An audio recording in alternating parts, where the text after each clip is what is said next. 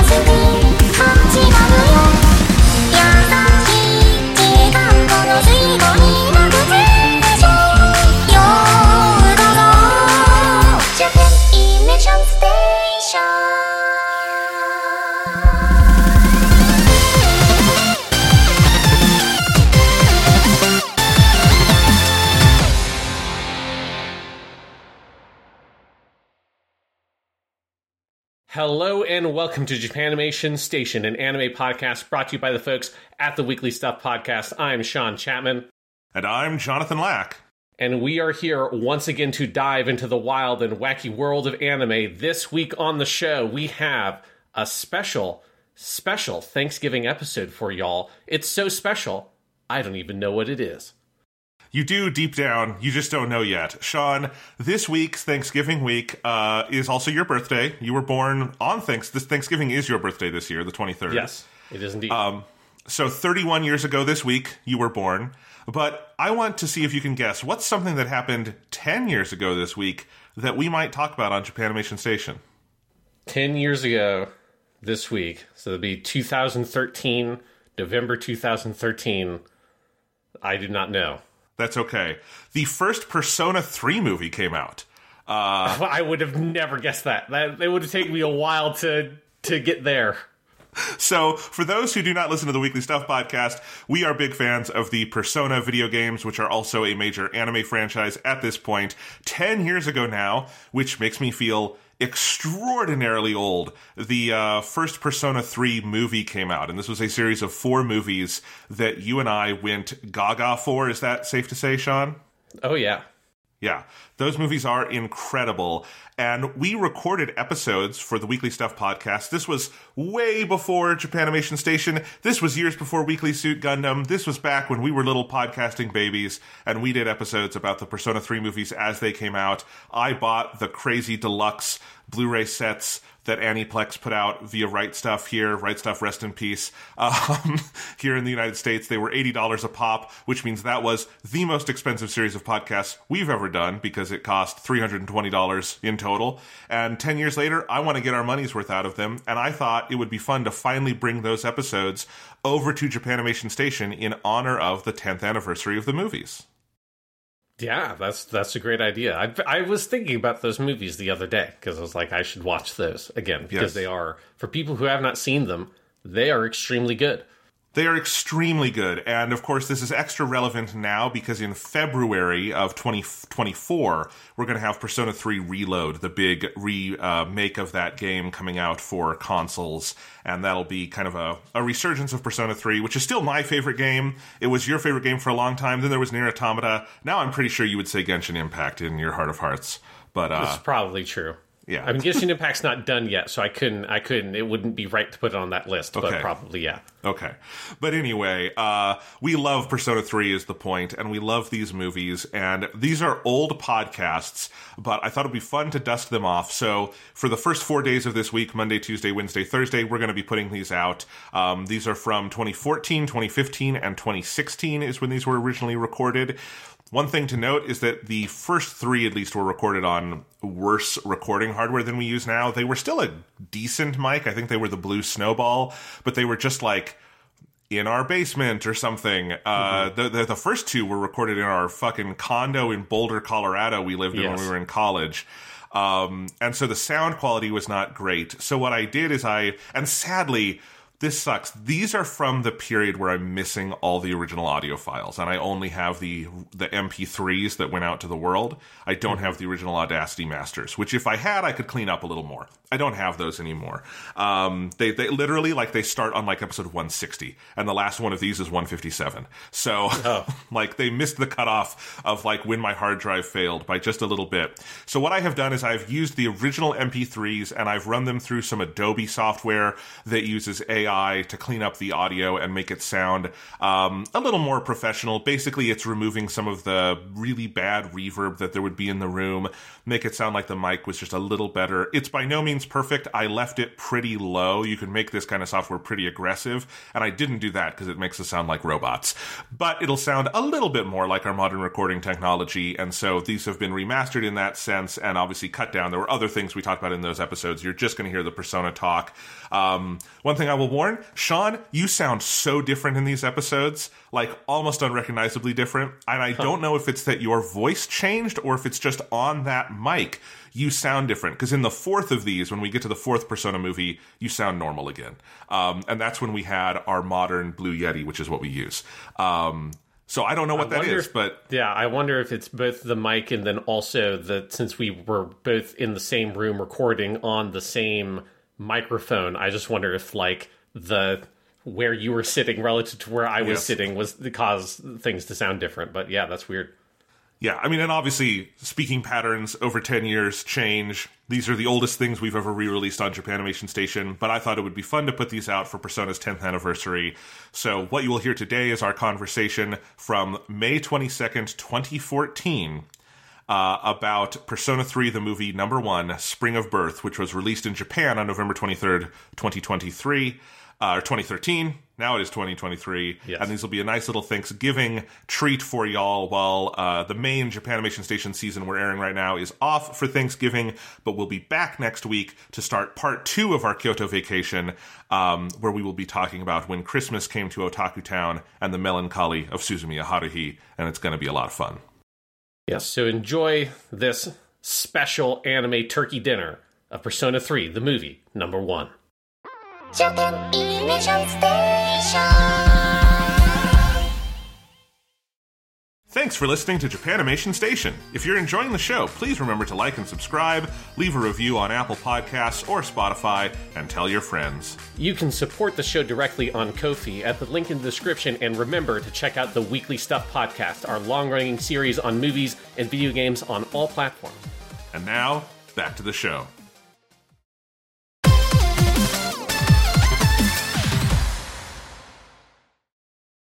So as you know, Sean and mine's favorite game of all time, no contest, is Persona 3. Yes. And we love Persona. Yes. We also love Persona 4. We've talked about Persona in pretty much every other podcast. Yeah. And in any case, Persona 3, also very popular in Japan, of course. Yeah. And just as they animated Persona 4 a couple of years ago as a TV series, Persona 4 The Animation, yes, they have begun animating... That "the" is very important. Yes. The Animation, The Golden... Yeah. Japan... The ultimate in my ocarina. Japan in the definite article, you know, it's a saga. Yeah. It's an ongoing saga. So anyway, they're animating Persona 3 as a series of films. The first one came out in November of last year on your birthday, Sean. Yes. November 23rd.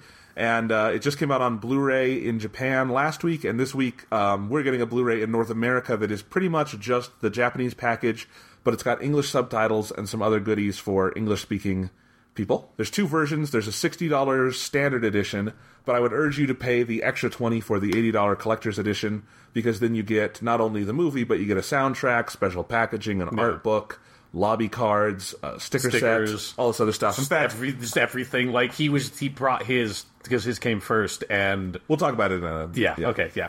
In any case, we're going to talk about this whole set. We're also going to review the movie on this week's show. So this is kind of a special show. All we're talking about on this episode is Persona 3, the movie, #1, Spring of Birth.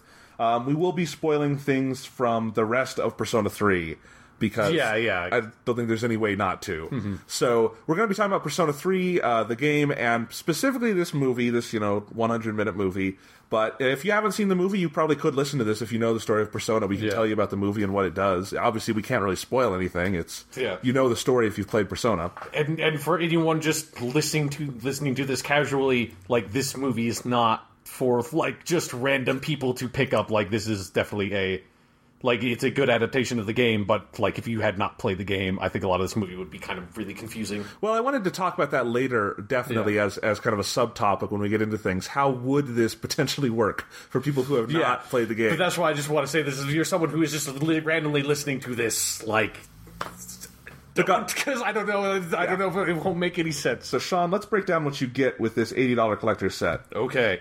So it comes in this big, plastic slipcase, obviously, because that's what Japanese Blu-rays come in. Yes. And then within that, you've got the main box, which we'll talk about in a second. There's 2 inserts outside of that. There is the sticker set, where you got like 20 Persona 3 stickers, and it comes in this surprisingly like elaborate package. Yeah. Where you've got this like cardboard slipcase for it, and you open that up, and then the stickers are like held in place by 4 tabs. Yeah, where usually like stickers are just kind of like thrown into packaging. Yeah, the stickers are an event here, That's why I don't really care about stickers. They made me care about the stickers. Because, they make them cool. Let's see, you also have an English translation booklet, which will become more important later on. Yeah. But yes, it's all, basically there's an art booklet with the main set, and this just translates all the Japanese from it. So rather than redoing the entire art book, they just gave you the translations, which is fair enough. That would be a lot of work. So anyway, and then the main thing that you get is just, you got a cardboard slipcase, which is really sturdy and nice. It's got that great cover art of Makoto Yuki, the protagonist of this movie. Looks like he's just shot himself. She does a lot in the Yes. game and in the movie. Although he does it a lot more in the game. And of course, you get the amazing title for this film, Persona 3 the movie, #1, Spring of Birth. I like there's no like colon between Persona 3 and the movie. It's just Persona 3 the movie. Then the subtitle is #1 Spring of Birth. Yeah. There are no colons anywhere in that title. Yep. And on the back, you've got the entire Time Never Waits. It delivers all equally the same end thing. Yeah. So it's Memento Mori is written all over this package. I like that. All right, so within the cardboard slipcase, which really is, I want to say, praise this, it's really sturdy. Nice. Yeah. I like that. All right, you've got the art book, which is more than an art book. I'm calling it an art book because it's got a lot of cool art from the movie. It's also got preview of movie 2. Yep. So we see Strega there. I'm excited for that. Aigis. Takaya. Yeah, we see some Aigis. Then it's got a whole thing about the soundtrack CD that comes with this. It's got notes from Shoji Meguro, the composer, and everything. It's got cast interviews with the directors. It's got storyboard stuff. It's pretty cool. So and obviously the art in this movie is so incredible. It's nice to have this supplement to it. Got all the character designs. So that's nice. In any case, so that's what that is. You use the English translation book in conjunction with that, I guess. I like that Makoto at no point in this movie uses his right eye. Yeah. His hair is always covering it. All right. Well, that's the thing that you don't know is that, unlike Ken Watanabe in Godzilla, Makoto Yuki totally has an eye patch. You just can't see it. Exactly. So at some point in his life, he lost an eye. Maybe that whole thing with Aigis you learn about. Yeah. Yeah. He lost an eye. All right. Then you've got this set of, I think they're lobby cards. I actually haven't opened this yet. So let's see. I don't know. You've got the Jonathan has just been defeated by plastic packaging. Well, it kind of tore when I was trying to open it here. So anyway, but I love you were commenting earlier on the image here. If you didn't know anything about Persona, Yeah, it's just an image of Makoto putting that's the like official name for the main character. And he's just putting the evoker, the gun, to his head, and so it's always a weird part about Persona 3 is that it's filled with this really sort of startling imagery of teenagers putting guns to their heads. And if you didn't know that they were doing that to summon like monsters to help them fight, you'd be very shocked, I think. All right, so yes, you've got this. It's all the posters for the movie. So you've got this. You've got a lot of. So basically, they give you a bunch of really tiny posters. Yeah. So you've got that one. You've got this one, which is of Makoto during the Dark Hour fighting. Then you've got my favorite of the movie's posters, which is inspired by the original. The Burn My Dread opening from. Yeah, I love that. I've had that as my phone background even. So, and then you've got this last one, which is another one fighting during the Dark Hour. Yeah. I like all these posters, and this is a common thing with Japanese Blu-rays. The Blu-ray for Dragon Ball Z Battle of Gods came with lobby card posters for every one of the Dragon Ball Z movies ever, which is cool because I like those are all really nice posters. That would be a lot. There were about 18. Yeah. So anyway, that's cool. You get all those little mini posters, which is nice. The package would be significantly bigger if they gave you full-size posters, I suppose. Yes. Yes, it would be a very large package, though. Yes, all right, I'm going to focus on putting this away later. Then, let's see, you got the main thing, which is the disc case. Got some really good art here, again, of more shooting yourself in the head. Yeah. summoning Orpheus, who Makoto in the movie keeps much longer than I did in the game. Yeah, I think he used him in like 2 fights. Yeah. All right, so then you open it up and you've got the Blu-ray disc on one side and you've got the soundtrack CD on the other side. Very nice, both of them.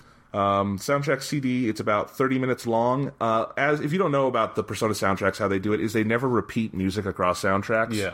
So this is just the original music for the movie. The movie uses a lot of music from the game, but they assume you have the game soundtrack. So you can just kind of combine them at that point.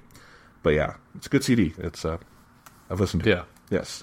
All right, and then what's on the Blu-ray disc? You've got... Oh, and I forgot to mention, when you open up the actual disc holder, you get a bunch of fucking ads stuck in there. Yeah, this was when he was opening it up, like, everything just fell out. fell. Yes, including this ad for Persona 3, the live, like, stage show, where it's got real people dressed up as the characters in the game, and it's kind of creepy. Yeah, like, if you've ever seen any sort of, like, really hardcore anime cosplay, you know what that looks like, and it doesn't look good. Like, it's just unsettling seeing people try to, like their hair is super, like, it just looks like their hair is made of hair gel at that point, because it's, like, so stiff to try to get it into the shape, the very specific shape that animated character's hair has to be in. So this is specifically an ad for a DVD of the Persona 3 stage show, The Weird Masquerade, and it's 2 discs, apparently. So you got a lot of... the stage show. Yes, I don't know. I'm curious about this, but I think it would give me nightmares. It's too scary. That's too much. Yes, all right. The cool thing about anime characters is that they don't look like real people. Exactly. So, like, making them look like real people is just, it's scary. It's a scary thing that Yes. people do. All right, the Blu-ray disc itself, it's got the director's cut, which is just defaults 2 and plays. That's about 98 minutes long. The original theatrical cut is also on the disc. It's 91 minutes. It's got stereo and 5.1 lossless mixes, as all Japanese Blu-rays pretty much do. So that's nice. And then it's got a bunch of trailers and TV spots and stuff. So, pretty good package. You were commenting earlier on, this is a really nice release for a movie that just came out. Yeah, that like, the standard in America is usually, unless it's, like, something really crazy, and you're getting, like, the super collector's edition, like, you'd never see something that is this sort of robust with all this kind of stuff in it. But this is just kind of a standard thing for anime. Like, this is the thing you would see for, like, the 5th, like, super release of, like, Jurassic Park or something. And, Yeah. But totally standard for anime. I mean, you've seen my Dragon Ball Z Battle of Gods set. It's insane. But yeah, so, it's $80, but you get, I don't know if you get your money's worth, but you get a lot of stuff for it. Yeah. So it's not just like you're paying $80 for, like, a standard DVD that you would think of for an American DVD. You're paying a premium, but it is a premium product. The difference is there is no non-premium product when you're buying, like, anime DVDs, basically. Yeah, well, there is the $60 version of this, which I think is just the Blu-ray disc in a case. Sure. But even that's more fancy than what ours are. Yeah, I'm sure it is. Yep. Yeah, if you usually like just a normal standard movie in Japan on Blu-ray, that'll, cost you about $30-$40. Yeah. And even then, that's what our list price for Blu-rays is here. So that's not, hugely extravagant. But anyway, let's talk about the movie itself, Sean. My comment, and I thought this, it impressed me right from the go. I enjoyed this significantly more than I thought I would. Yeah. Like, I was actually, as excited as I am about Persona, and I always talk about how much I love Persona, I was kind of worried about this movie. Mm-hmm. I wasn't sure I would like it. There's a couple things working against it for me, which is that I've never seen Persona 4, the animation. Yeah. So I don't know how these games translate to, non-game mediums. Yeah. But that kind of just worries me because they're so different as storytelling mediums. Yeah. I just don't know how you do it. And then Persona 3... There's a couple things working against it as a movie series in that, we've had a lot of these multi-part movie series lately in America, and it's always frustrating because they don't really feel like standalone movies, For example, Amazing Spider-Man 2 just feels like it is there to make Sinister Six a possibility. Sure, I was even meaning something like, the Harry Potter Deathly Hallows 2-parter.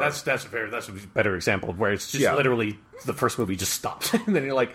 Or Hobbit, Desolation of Smaug just gets to a point and cuts off, that kind of thing. And the problem is, where I assumed this movie would go up to, which is Fuka, which is where it does go up to, is that's the point right after that is when the story of Persona 3 in the game gets good. Yeah. Like, those first 12 hours of Persona 3 are super fun, but narratively it's fairly sparse up to that point. Yeah, it's just all kind of like slowly setting stuff up, and it's more there to get you, like, ready and, like...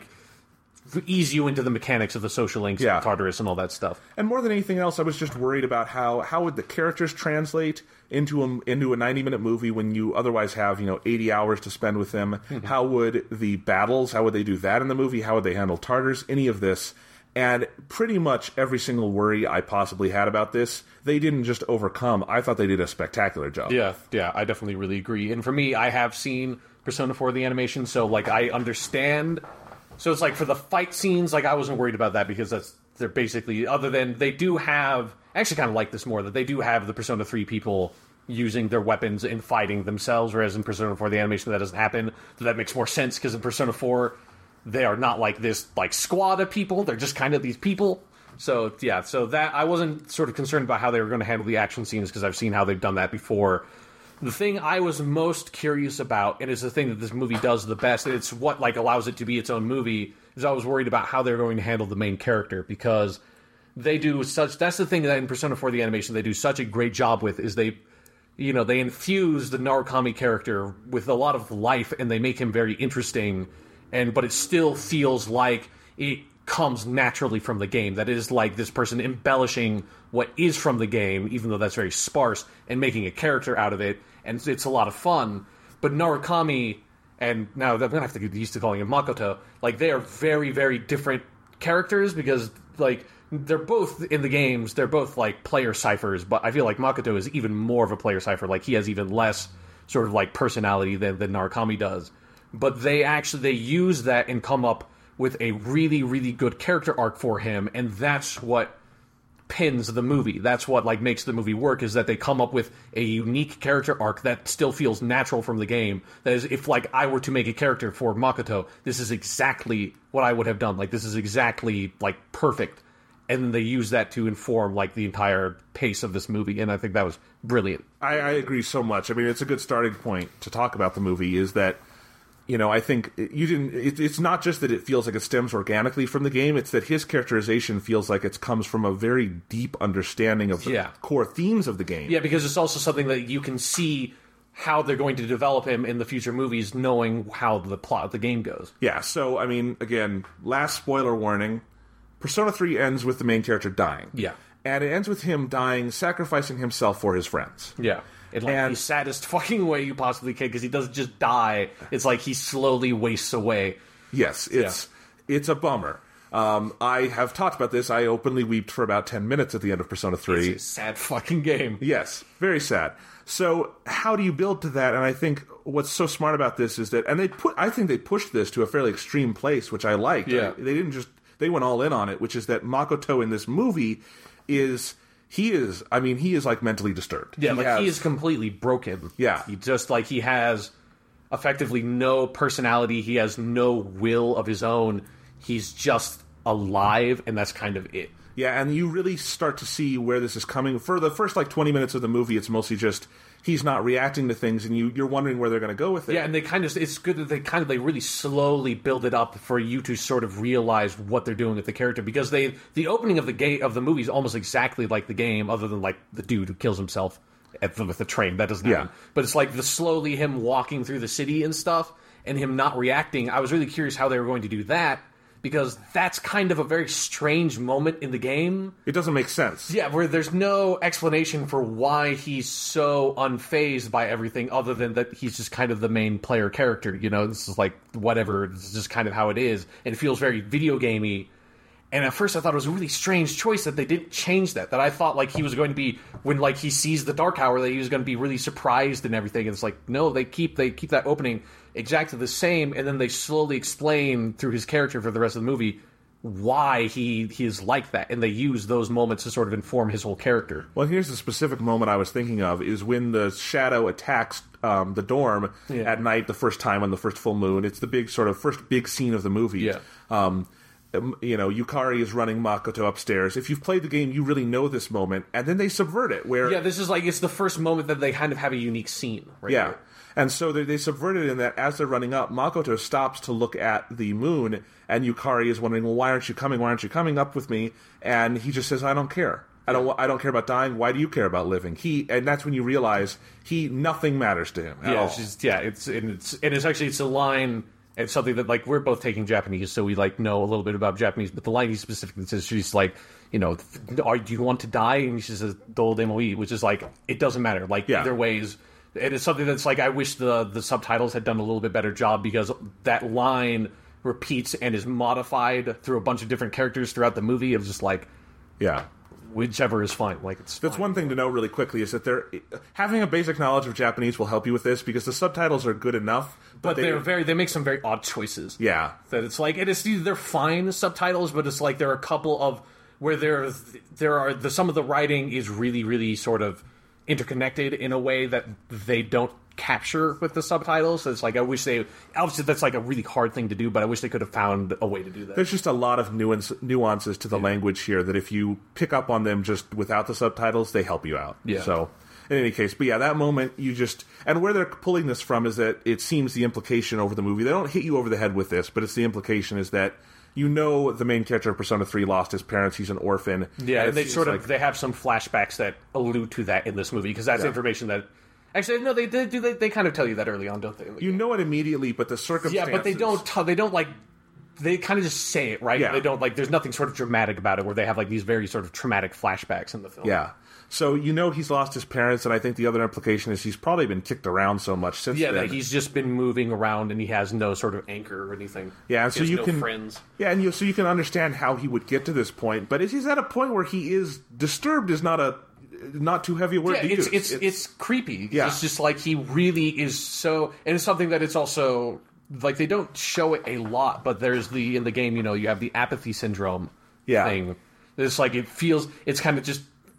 it's sort of dramatically ironic that he's, like, saving people by fighting the shadows from apathy syndrome, but, like, he's actually, like, purely apathetic. Like, he is, like, the epitome of apathy beyond even, like, the people just, like, doing nothing who suffer from apathy syndrome. Exactly. So over the course of the movie, you know, we get into exploring Tartarus, fighting shadows, all of that, and he only does anything because people tell him to, and he has nothing else better to do. Yeah, he just doesn't really give a fuck. It's like, he can fight, so people are telling him to fight, so he's like, why not, basically. Yeah.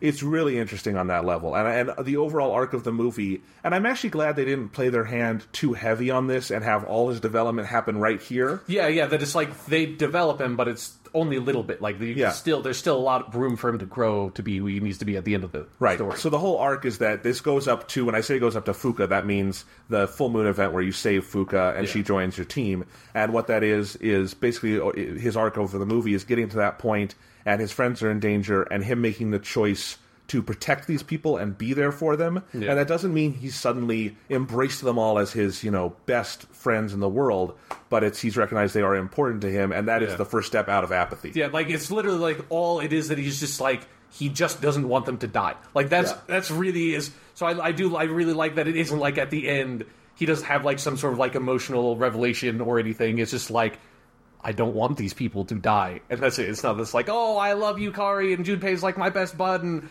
oh, like, I need to save them. It's like, I just don't want them to die.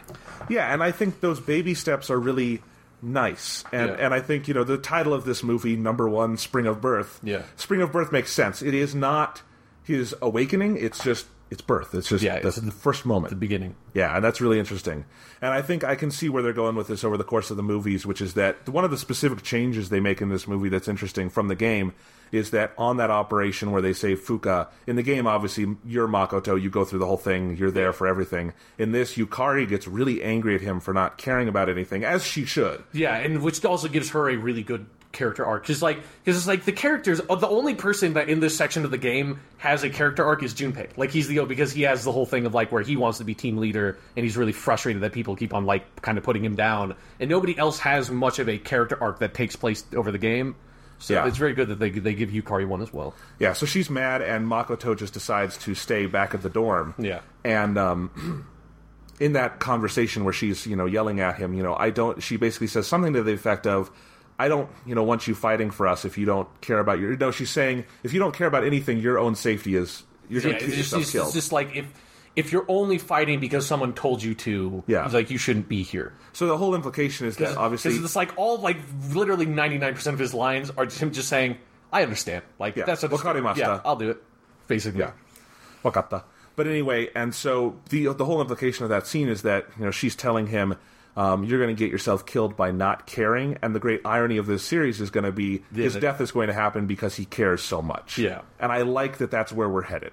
Yeah. Because my biggest question going into this series is that why Persona 3 hits you as hard as it does, at least in my reading of the game and my experience with it, is that you are the character and you create these relationships and you live this life over a year and it simulates death for you, and it's about feeling kind of and coming to terms with what death is, but you can't do that in a movie. That's not something that a movie can tackle, and so I think they're choosing how they've kind of positioned themselves to do that kind of arc over these next movies is really smart and interesting, and it's something I honestly thought wouldn't be able to they'd be able to pull off. So it's interesting to me.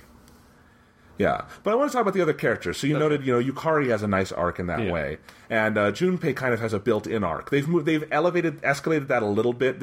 His whole thing where he's really resentful. I'm playing the game right now. It actually happens a little after Fuka's stuff, but it makes sense to move it up here, or at least the first part of it. So he's kind of got a pre-built arc. Some of the other characters are in this. They're more minor. Like, I don't feel we have much of a feeling for who Mitsuru is so far. Yeah, because their stuff doesn't really come up until the Kirito's corporation shit starts happening. But overall, this is something I was really impressed by. In these 100 minutes we have for this one movie, I think virtually every character of import pops in this film. You understand why they're fun. You get invested in them. I think even if you were coming into this absolutely cold, there's a lot that would confuse you. I think you would still understand why Junpei is an interesting character, why Yukari is an interesting character, where Akihiko is coming from. You would be interested in those things, and that's really super impressive to me. Because this was my first time hearing any of the voice cast in Japanese. I've only played the game, which is dubbed into English, so I don't have any pre-built affection for these voices. So I felt like the movie kind of had to make me care about them, and it did, and that was really impressive to me. Yeah. Like, I've heard most of them through, like, watching some YouTube videos just out of curiosity, and then I played, like, probably, like, half of Persona 4 Arena, where I, like, kind of switched between the language tracks a lot, just out of curiosity. So I've heard, like, most of the main casts. Voices, but yeah. They are all very good. They're very good. I don't... It's funny. It's hard to say. You can't really compare them because I've spent so much time with the English voices. There are some English voices I do find inherently a little more interesting. Like, I think Yukari's voice in Japanese is fairly generic, whereas... Michelle Ruff, who does her voice in English, she's always very good. Well, and one of the things I love about Yukari in the English dub of the game is that she just sounds like and is written like no other character I've ever seen. Yeah. She's very unique. Yeah, I agree. I like her voice more in English. But it's still, I mean, the uniqueness of the character still shines through here, and a lot of the voice work is good. I mean, even with, a small part, a very small number of lines, the actor who voices Makoto says something about that character. Yeah, he does a very good job. Yeah, and he also voices Pharos, so those scenes are fun. The mysterious boy. I like Pharos' voice in Japanese more. I'll go on. Oh, yeah, that's definitely true. So, yes. And one of the characters I wanted to say that I thought they did a better job here than they did in the game is Fuka. Yeah, I definitely agree. They like, the whole Fuka arc, while, like, I thought it was fun in the game, and I thought it was an interesting idea with, like, the person being trapped in the school when Tartarus happens. It comes out of nowhere. Yeah, it's not particularly well set up, so it's like they have a bunch of scenes like establishing Fuka and Natsuki's relationship and, like, that sort of, like, their weird friendship beforehand, and also using that opportunity to develop Makoto a little bit. Yeah, so they set it up a lot better and sort of give you some insight into what kind of person Fuka is, and it's like, in the game, she just kind of pops up, and she's just this very helpful woman who's not particularly well voice acted, who tells you people's weaknesses. There are two enemies. Yeah, exactly. You can do this. And I love Fuka as a character. I really like her in the game. But I thought, that whole arc, when you play the game, it's just one day you start hearing about the ghost story. Yeah. And you're like, what ghost story? It never fully gels in the game in a fully, like, coherent way. In this movie, they start seeding it right from the beginning. And I think one of the smartest choices is that they make Fuka kind of a mirror for Makoto. Yeah. Where she is very damaged, too. Like, they go more in depth with the idea of bullying and what it does to a person. Yeah. And Fuka is broken similarly. The way she looks at Natsuki is a very emotionally damaged way of looking at someone. It's like this Stockholm Syndrome kind of thing, almost. And I think that makes an interesting arc. And so you've got a lot of, when you get to the climax, a lot of moments of identification between Makoto and her. And she is honestly, even though he doesn't know her, she's a focal point for him choosing to come into action again. Yeah. And I think that's really cool. So a lot of stuff like that. They're really smart moments. Yeah, it's interesting because it is like a lot of it, obviously they cut out like the social link stuff, but a lot of it like feels like a very, very direct, faithful adaptation of what happens in the game. Like down to like, they fight the same fucking bosses, and like the bosses have the same like weird power where they switch weaknesses and stuff, which obviously is a good opportunity to like highlight what Fuka's ability is. But I still thought it was like, wow, like they're getting like really specific. Yeah. But the changes that they do make are really critically important and like really sort of like snap everything together. Well, and I wanted to talk about it as an adaptation because here's probably what my biggest worry was. Mm-hmm. And this is something I've talked about with adaptation before that I know a lot of people disagree with, but I kind of have no place in my life or interest for really strict adaptations of things. They just bore me to tears. If I'm going to watch an adaptation of some story into another medium, I want them to do something with it beyond just telling me the story I've already seen. And I know a lot of people don't agree with that. If they want to go see The Hunger Games, if they change anything at all, it's, they're the people who made the movie are Hitler or something. I just disagree with that. And one of the things that bores me more than anything is sometimes when you see a video game or comics adaptation into animation and they just kind of go through the motions, especially when you're taking 12 hours of game, which is what this stretch of the movie is, and putting it into 98 minutes, this could so easily feel like just a series of basic recap scenes. Yeah, it's just one scene to the next scene, and it's just like, these are the things that happen in the game, so we're just going to do them. Yeah, and this movie felt like that? Absolutely not. It just doesn't. Yeah. It feels like its own movie, its own thing. It's very close to the game, but there was no moment where I was watching the movie and feeling like, because I've seen this scene in another medium, I'm bored with it now. Mm-hmm. And that was really surprising for me. And I don't even know if I can put my finger on what this movie does well to correct that problem, but I think it's got its own energy. It's got its own momentum because I think so much of it is the Makoto being his own character, which makes it also like new because you don't know how they're going to handle that. And since he is the focal point of this film, like even scenes you've seen now are recontextualized because you're curious about like how is Makoto like going to react to this scene? Like how are they going to use it to inform his character?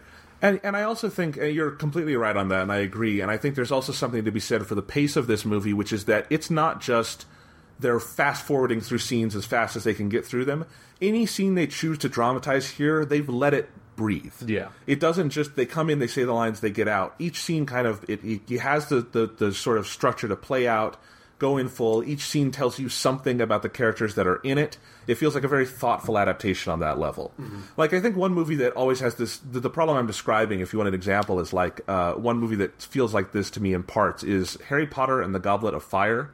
That's the first Harry Potter movie they had to make out of one of those super long Harry Potter books. Yeah. And of course, and that movie, they tried to cram in every scene from that book, and so it's just the whole movie plays like the book on fast forward, and it's kind of awkward in that way. And this movie is cramming in even more story, but it doesn't have that fast forward feel to me. Yeah.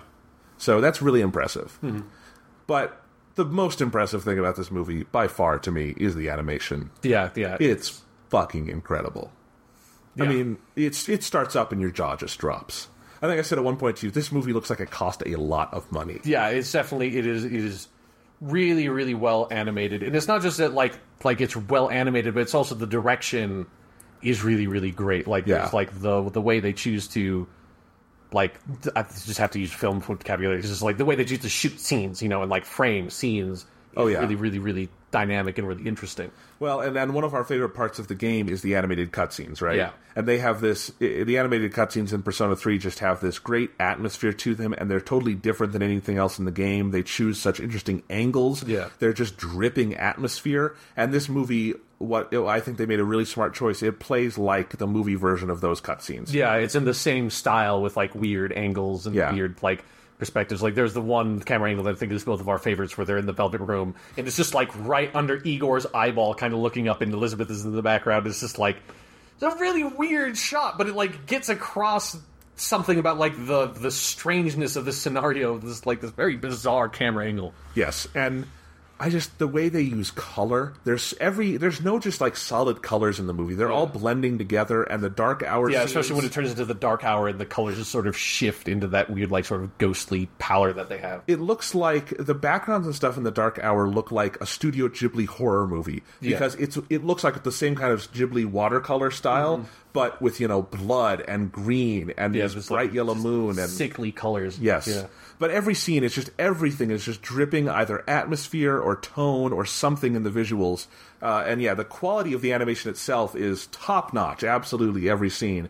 But then, yeah, you're right, it's just the direction of things. I think the lighting of the movie is really interesting, where they choose to put light sources in. And then I think more than anything else, the framing and the angles. There's a lot of low-angle shots, there's a lot of canted angles, there's a lot of times where it's very rare that you're just seeing the action head-on in a traditional, two-shot or something. Yeah. It's often you're below, you're above, you're to the side in really evocative ways. And it kind of shows sort of psychologically how everything in the movie is kind of, it's not at rest. It's all fluid and kind of violent. And that's really interesting. And I think the way they animate all the fight scenes, too, it's really creative. And this is new for me because I haven't seen the Persona 4 animation, but it's funny how much it pertains to some of the particulars of the turn-based style from the game without feeling awkward and turn-based. Yeah, that it feels like they didn't just say, like, fuck it, we're not going to try to make the fighting, like, relate to how it is in the game. They really do feel like it's like this comes from...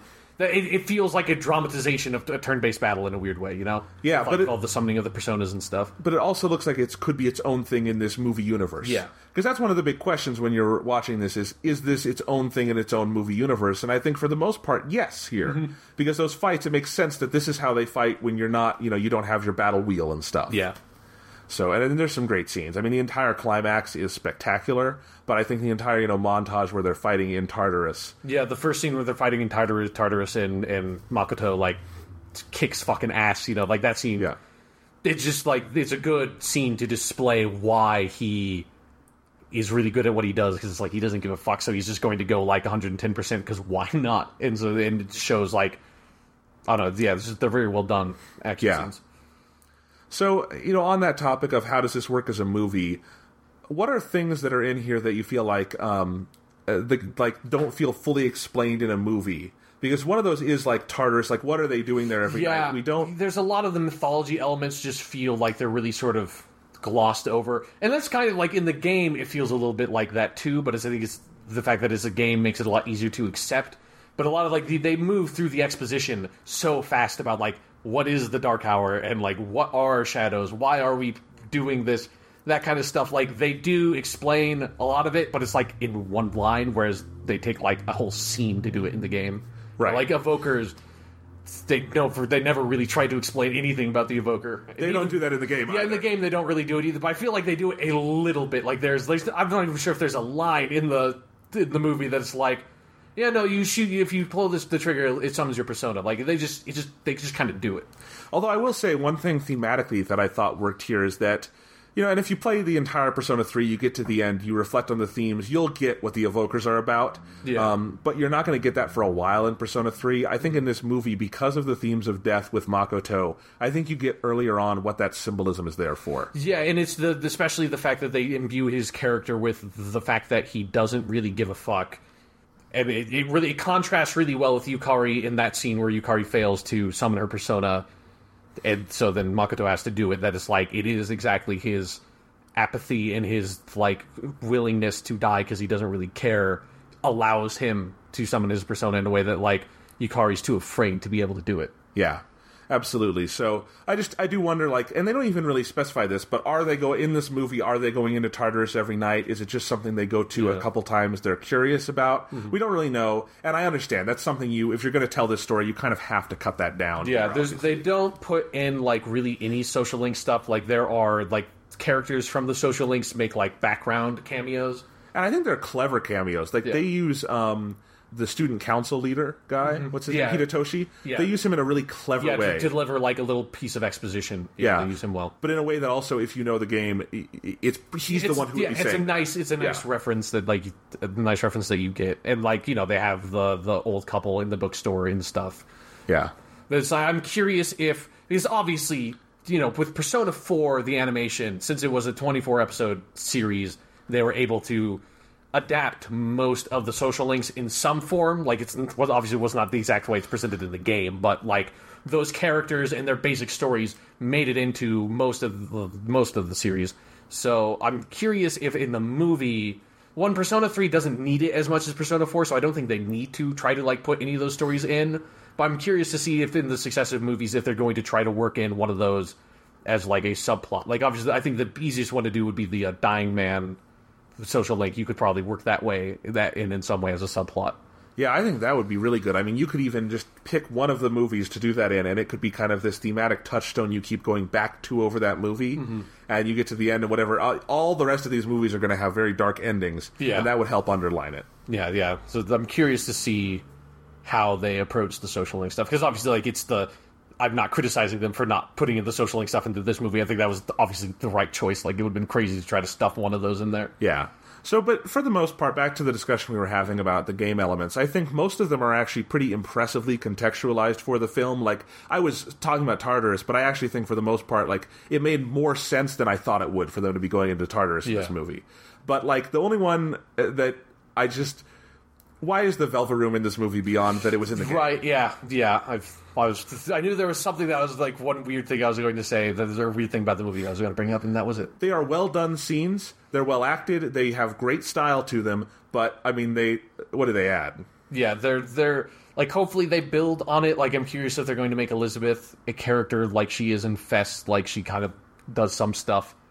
But yeah, like, it is, because the way they handled it in Persona 4 the animation is that stuff was almost completely out of, like, the episode proper. Like, it was all, like, basically the cold opening of each episode would start with Margaret and Igor in the Velvet Room talking to the camera as if you were the main character, and, like, that's how they would set up stories that way and that kind of stuff. So, like, I don't know how you incorporate the Velvet Room and make it make sense, but it definitely doesn't.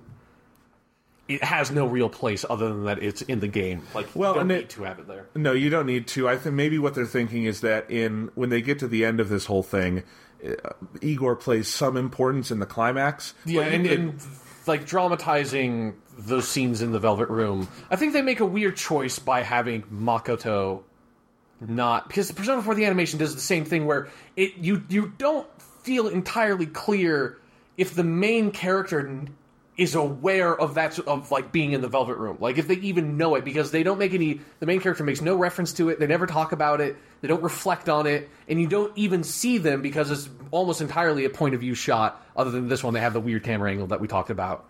So it's like, I think it would make a lot more sense if you showed Makoto in the Velvet Room and had him actually, like, have a conversation with Elizabeth or Igor, like, just a little bit of one.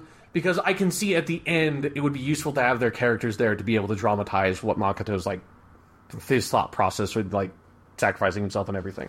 I agree, and I think they're obviously hampered by the fact that Igor's voice actor has passed away. Yeah, I'm almost positive it's the same voice, so, like... It is, I read about this. They're sourcing from the game, so they can't have Makoto interacting with a dead voice. I mean, Igor, but they could do it with Elizabeth. They could, and it's weird. And the thing is, as you say, it's very clear in this movie that Makoto is going to the Velvet Room. You just don't... Yeah, but it's like the movie, like, never... Yeah. Like, he never tips his hand about it, so it's like you don't... Right. Like, you could do a reading of the movie and say that, like, if you didn't know anything about the game, I could see that you would be super fucking confused, because it's like, it never fully contextualizes it. The only time is when he's passed out or whatever. They say is like, you've been spending time in the Velvet Room. It's like, but even that, you could, like, miss that line. That's like, it doesn't feel like he is anchored in any way. It's like, you're fully aware that he's a character that is existing in the Velvet Room, and that he's aware once he's out of the Velvet Room that he had those experiences. Yeah, I think, obviously for Persona 5, if they have a Velvet Room in there, they're going to have to get over it and recast Igor. Yeah. And it may have been beneficial to do that here and build some actual scenes with it. Or at least with, as you say, with Elizabeth, because she's a really great character. Yeah, she's really if you've played Fest, I love Elizabeth, and she would be interesting to explore here. And those are pretty minor scenes in the course of things. Yeah, there's like 2 or 3 of them. Yeah. And so they do feel like they mostly just exist because they exist in the game and they couldn't figure out a way to rework them in any way. How do you feel about having the calendar progression? I'm fine with it. Like, it's something, again, because you made the comment, like, you kind of, like, gasped almost, like, a little bit when you're watching the movie and it happened for the first time. Yes. Whereas for me, well, that's how they do it in Persona 4 the animation, so it did surprise me.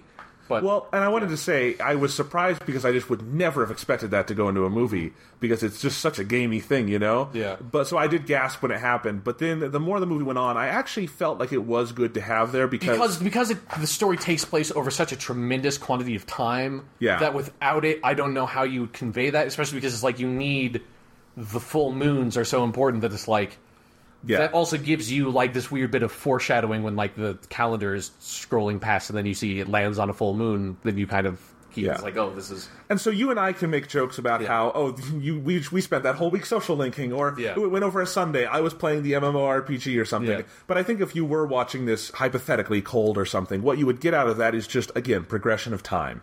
And I think it works. It's nice because whether you're, playing the game or watching the movie or whatever, the story does depend so much on time and the flow of time that having that calendar and that rhythm to it does help the movie. Yeah. And by the end, it was not bothering me. And even the first time it didn't bother me, I was just like, that's a surprise for me.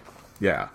So, yes, I want to talk a little bit about, there's a lot of great Easter eggs here just for fans of the game. Yeah. And little things. And what impressed me is that none of the like cameos or Easter eggs or anything like that, I think, take away from the movie. It's not like the movie stops. Yeah, it's like if you didn't know, if you didn't know about the game and you saw like one of the ones is, I forget the character's name, but it's like the fat kid Social Link. Yeah. He's just in the background of one shot when the character's in the restaurant just eating food. Yeah. If you didn't know anything about the game, you just think it's a background character. There's no like emphasis put on him. But if you know the game, it's a fun little like, oh hey, it's that dude. Yeah, and in one that might confuse you a little more if you were going in cold, but like the first persona that Makoto summons outside of Orpheus is Jack Frost.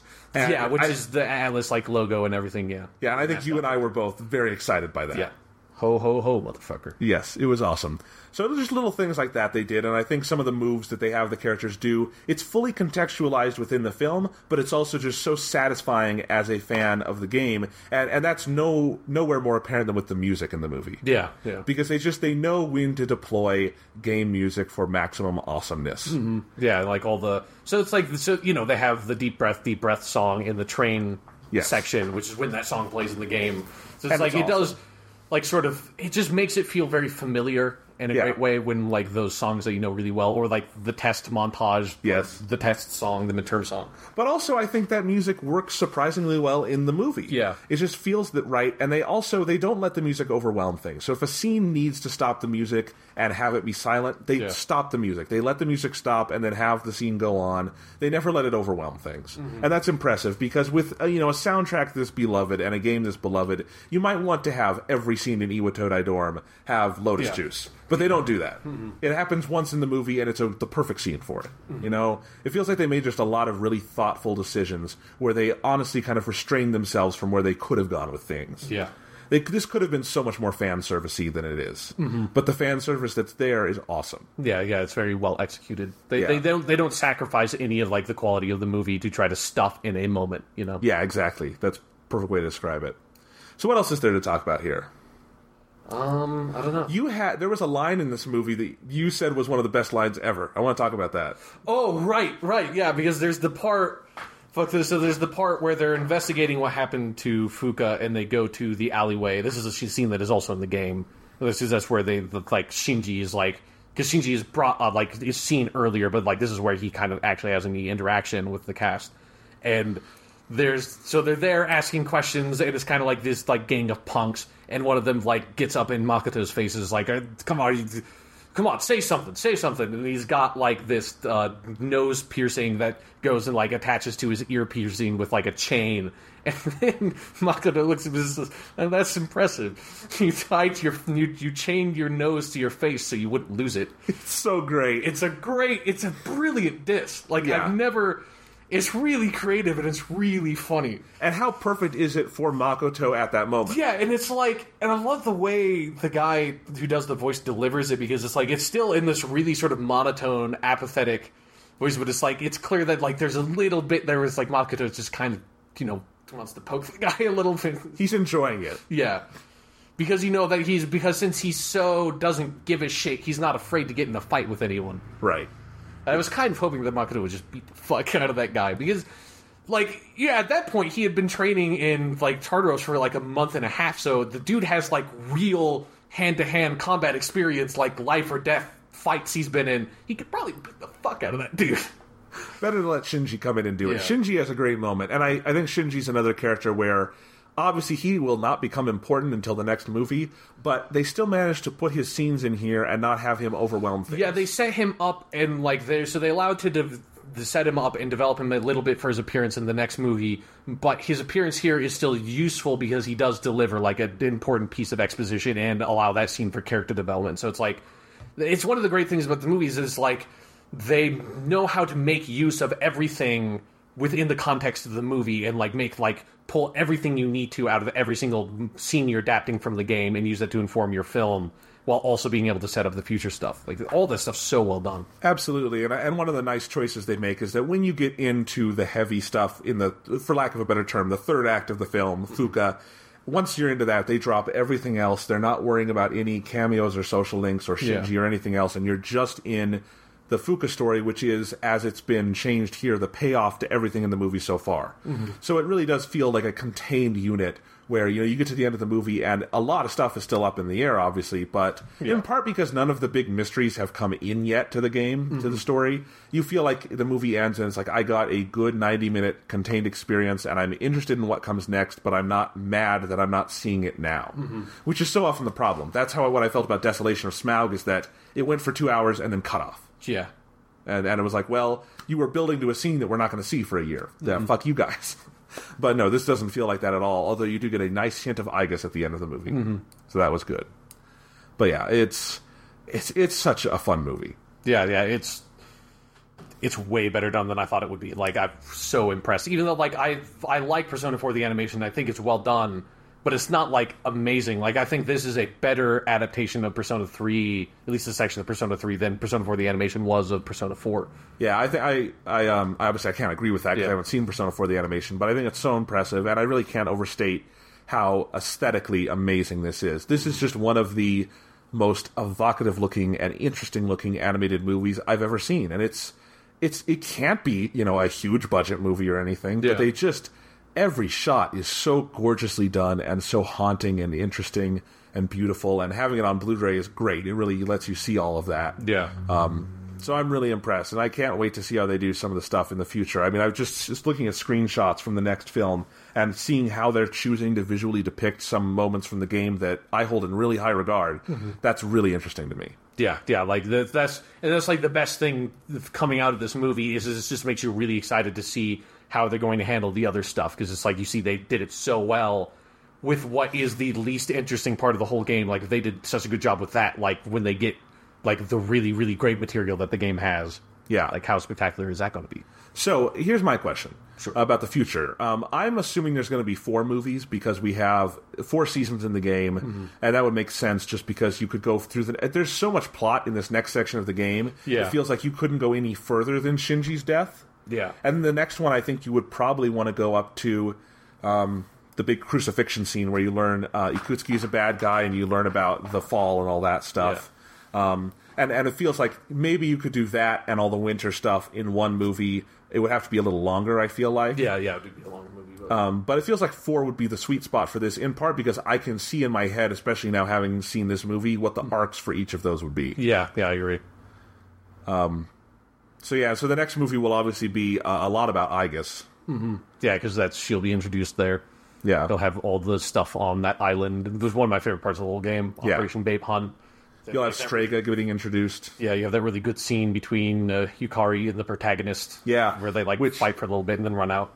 Yeah, which is actually, I wanted to show you, I think they have that shot in here. I love how they're visually depicting that. They have this little shot of it where you can see that there. It's in front of this like blood ocean. Oh, nice, yeah. That looks so cool. Yeah. Yeah, Koromaru. Yeah. He's going to be in the next one, too. Yep. He has a little bit of a cameo, but... Yeah, well, that's what I want to say. I forgot to mention before. This movie's opening, the theme, it does the full "Burn My Dread" theme song, and what it does is it just flips around to every character, and you see what they're doing before the opening of the game of the story. That's a really nice thing for fans, I think. Yeah, especially because it reminds you that Ken is in there, because he's always kind of a character I forget about a little bit, because I feel like I think he's the weakest character. Yeah, he just by the time you get to the end of the game, his story, Ken's character arc just is so small in the context of the rest of the game that's it just gets spent and he just feels useless. Yeah. I don't like Ken. Yeah. Ken's arc is basically the arc of Hope from Final Fantasy 13. Sure, yeah. And that, I don't have any interest in that. But anyway, yes, it's a good preview of things to come. Yeah. Yeah. Though the next movie will also... I mean, this is the thing. I'm playing through what will be movie 2 right now in the game. And I think where Persona 3 really kicks into high gear for me is you have this simmering set of emotions for the first, 15 hours of the game, which is, Yukari is really jealous of Mitsuru, and Junpei is really jealous of the protagonist, and everyone kind of has these tensions, and they all boil over in this one scene. And then the next day, I think it's June 7th or something, June 12th, actually, where all the characters, you just go character to character on the day after that and see what their reactions are. Yeah. And that's, to me, where Persona 3 becomes Persona 3, because the emotional tapestry widens so much. And I think that's where these movies are really going to be able to play, is because that's an arc movie 2 can be about. And that's, and when you get into, movies 3 and 4 and the stuff at the end where it's just the pressure that comes on these characters and the amount of that death weighs on all of them, that I think just seeing what they did with, just something as simple as the bullying arc in this movie, they're going to be able to do that really impressively. And I think that's where it leads to my last question here, is just, we kind of joked about this earlier. I wonder if you could show this movie to someone who has no experience with it, and I think they would get something out of it. They would get something out of it. Like, they would be confused, and they wouldn't this is true of anything. They wouldn't get as much out of it as a fan would. But it's but the movie is well constructed enough that it explains enough of what it needs to, and the dialogue is great, the performances are great, it's great. Yeah. And obviously, you're not going to spend $80 on this set if you haven't played the game. That's no one is going to be doing that. But I don't know how the only way some non-fan would see the movie is if someone else shows it to them. I don't know how you would stumble into accidentally purchasing some $80 collector's edition import DVD from Japan, on accident. But, it's not as insular as I thought it could be. Yeah. It definitely feels like its own movie, and I think when we have the whole 4-film cycle and we can put it together, I wonder if you could sit someone down and have them watch that, and if they would get an emotional impact out of that. Yeah. I think it's totally possible, and I would not have guessed that coming into this, and that's one of the most impressive things about it to me. Yeah. You would still have to sit them down before the movie and say, look, the Velvet Room, it's where you fuse personas. Yeah. It's but maybe in the next movies they do something with that to make it make a little bit more sense. It's definitely this movie, it's very strange, but I hope they have a plan for it, and it's not just there because it's there in the game. Yeah. And they're pumping these movies out pretty fast. The next movie is about to come out, comes out on June 7th. I assume they'll have another one ready by this fall. Probably, yeah. So we'll have these all out pretty quick. We'll probably see number 2 by the end of the year, which is good. But I'm very excited for the next couple movies because of this one. Yeah. Anything else to say about this? It's an awesome, awesome movie. If Persona 3 fans listening to this, I think it's a worthy purchase. It's definitely, they did a really good job. So, and you get a soundtrack of new Shoji Meguro music. Exactly. What are you waiting for? Come on. I mean, it is $80. Okay, well, yeah. And by the time we get all 3 or 4 movies, that'll be a lot of money. Oh, well. Good God, yeah. Which is funny, because I only have ever paid $10 for Persona 3 the game, because that's what it is on PSN. Yeah. All right. So let's see. And then maybe, how they're doing the Persona 4 Golden version? Yeah. Maybe they're going to go back and do Persona 3 Portable, the movie series, where it's the girl protagonist. That would be... They could totally fucking do that if they wanted to, but... Just reanimate every scene pink.